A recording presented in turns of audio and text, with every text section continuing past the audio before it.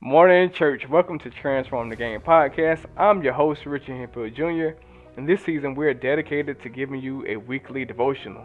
This morning, I want to read a passage from the book of wisdom known as Proverbs.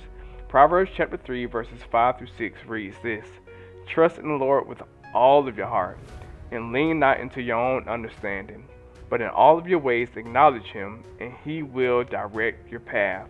Can I suggest that you are doing this all wrong? Sure, you believe in God, but do you really trust Him with all of your heart? Think about this. When you look around, what is it about your life that you're most proud of? What have you accomplished that brings the greatest sense of fulfillment? What qualifies you to walk into this next season of life? Now do me a favor. Renounce everything, but still believe God for what He has placed in your heart. Renounce it all.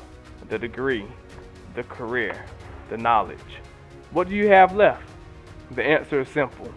You have God, my friends. Are you believing God to make it happen, or do you still feel like you're missing something? This is what it means to trust in the Lord with all of your heart.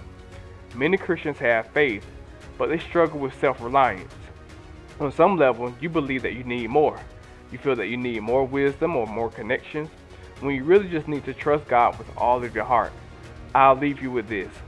Your complete trust in God is going to be the difference this time. Are you willing to put your ambitions and your abilities to the side and trust that God's plan for your life is greater and will work out? This is our devotional. I'm your host, Richard Hemphill Jr. See you next week. Transform the Game.